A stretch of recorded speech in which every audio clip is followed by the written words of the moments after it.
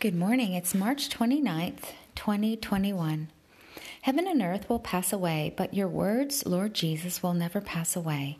Matthew 24:35, Luke 21:33. To you, the King eternal, immortal, invisible, the only God, be honor and glory forever and ever. 1 Timothy 1:17. O God, you are pleased to have all your fullness dwell in Christ, and through him to reconcile all things to yourself, whether things on earth or things in heaven, having made peace through the blood of his cross. Colossians 1:19-20. During the days you lived on earth, Jesus, you offered up prayers and petitions with loud cries and tears to the one who could save you from death, and you were heard because of your reverent submission. Although you were a son, you learned obedience by the things that you suffered, and being perfected, you became the source of eternal salvation for all who obey you, being designated by God as a high priest according to the order of Melchizedek. Hebrews 5:7-10. Those you foreknew, O God, you also predestined to be conformed to the likeness of your Son, that he might be the firstborn among many brothers and sisters. And those you predestined you also called, and those you called you also justified. Those you justified you also glorified.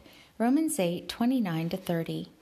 When I was dead in my trespasses and in the uncircumcision of my flesh, you made me alive with Christ, O God.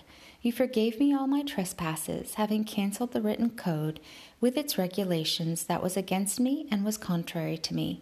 You took it away, nailing it to the cross, and having disarmed the powers and authorities, you made a public spectacle of them, triumphing over them by the cross. Colossians 2:13-15.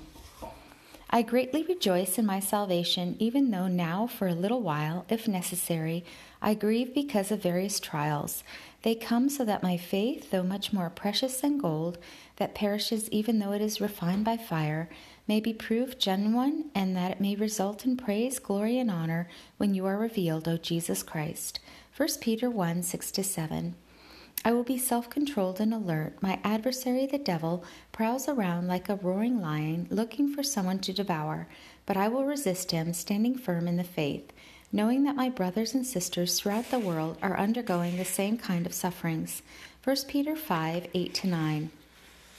I will lay up your words in my heart and in my soul and teach them to my children, talking about them when I sit in my house and when I walk along the way and when I lie down and when I rise up. Deuteronomy 11:18-19. Those who are foolish despise their father's discipline, but those who heed correction are prudent. Proverbs 15:5. Walk with the King today and be a blessing.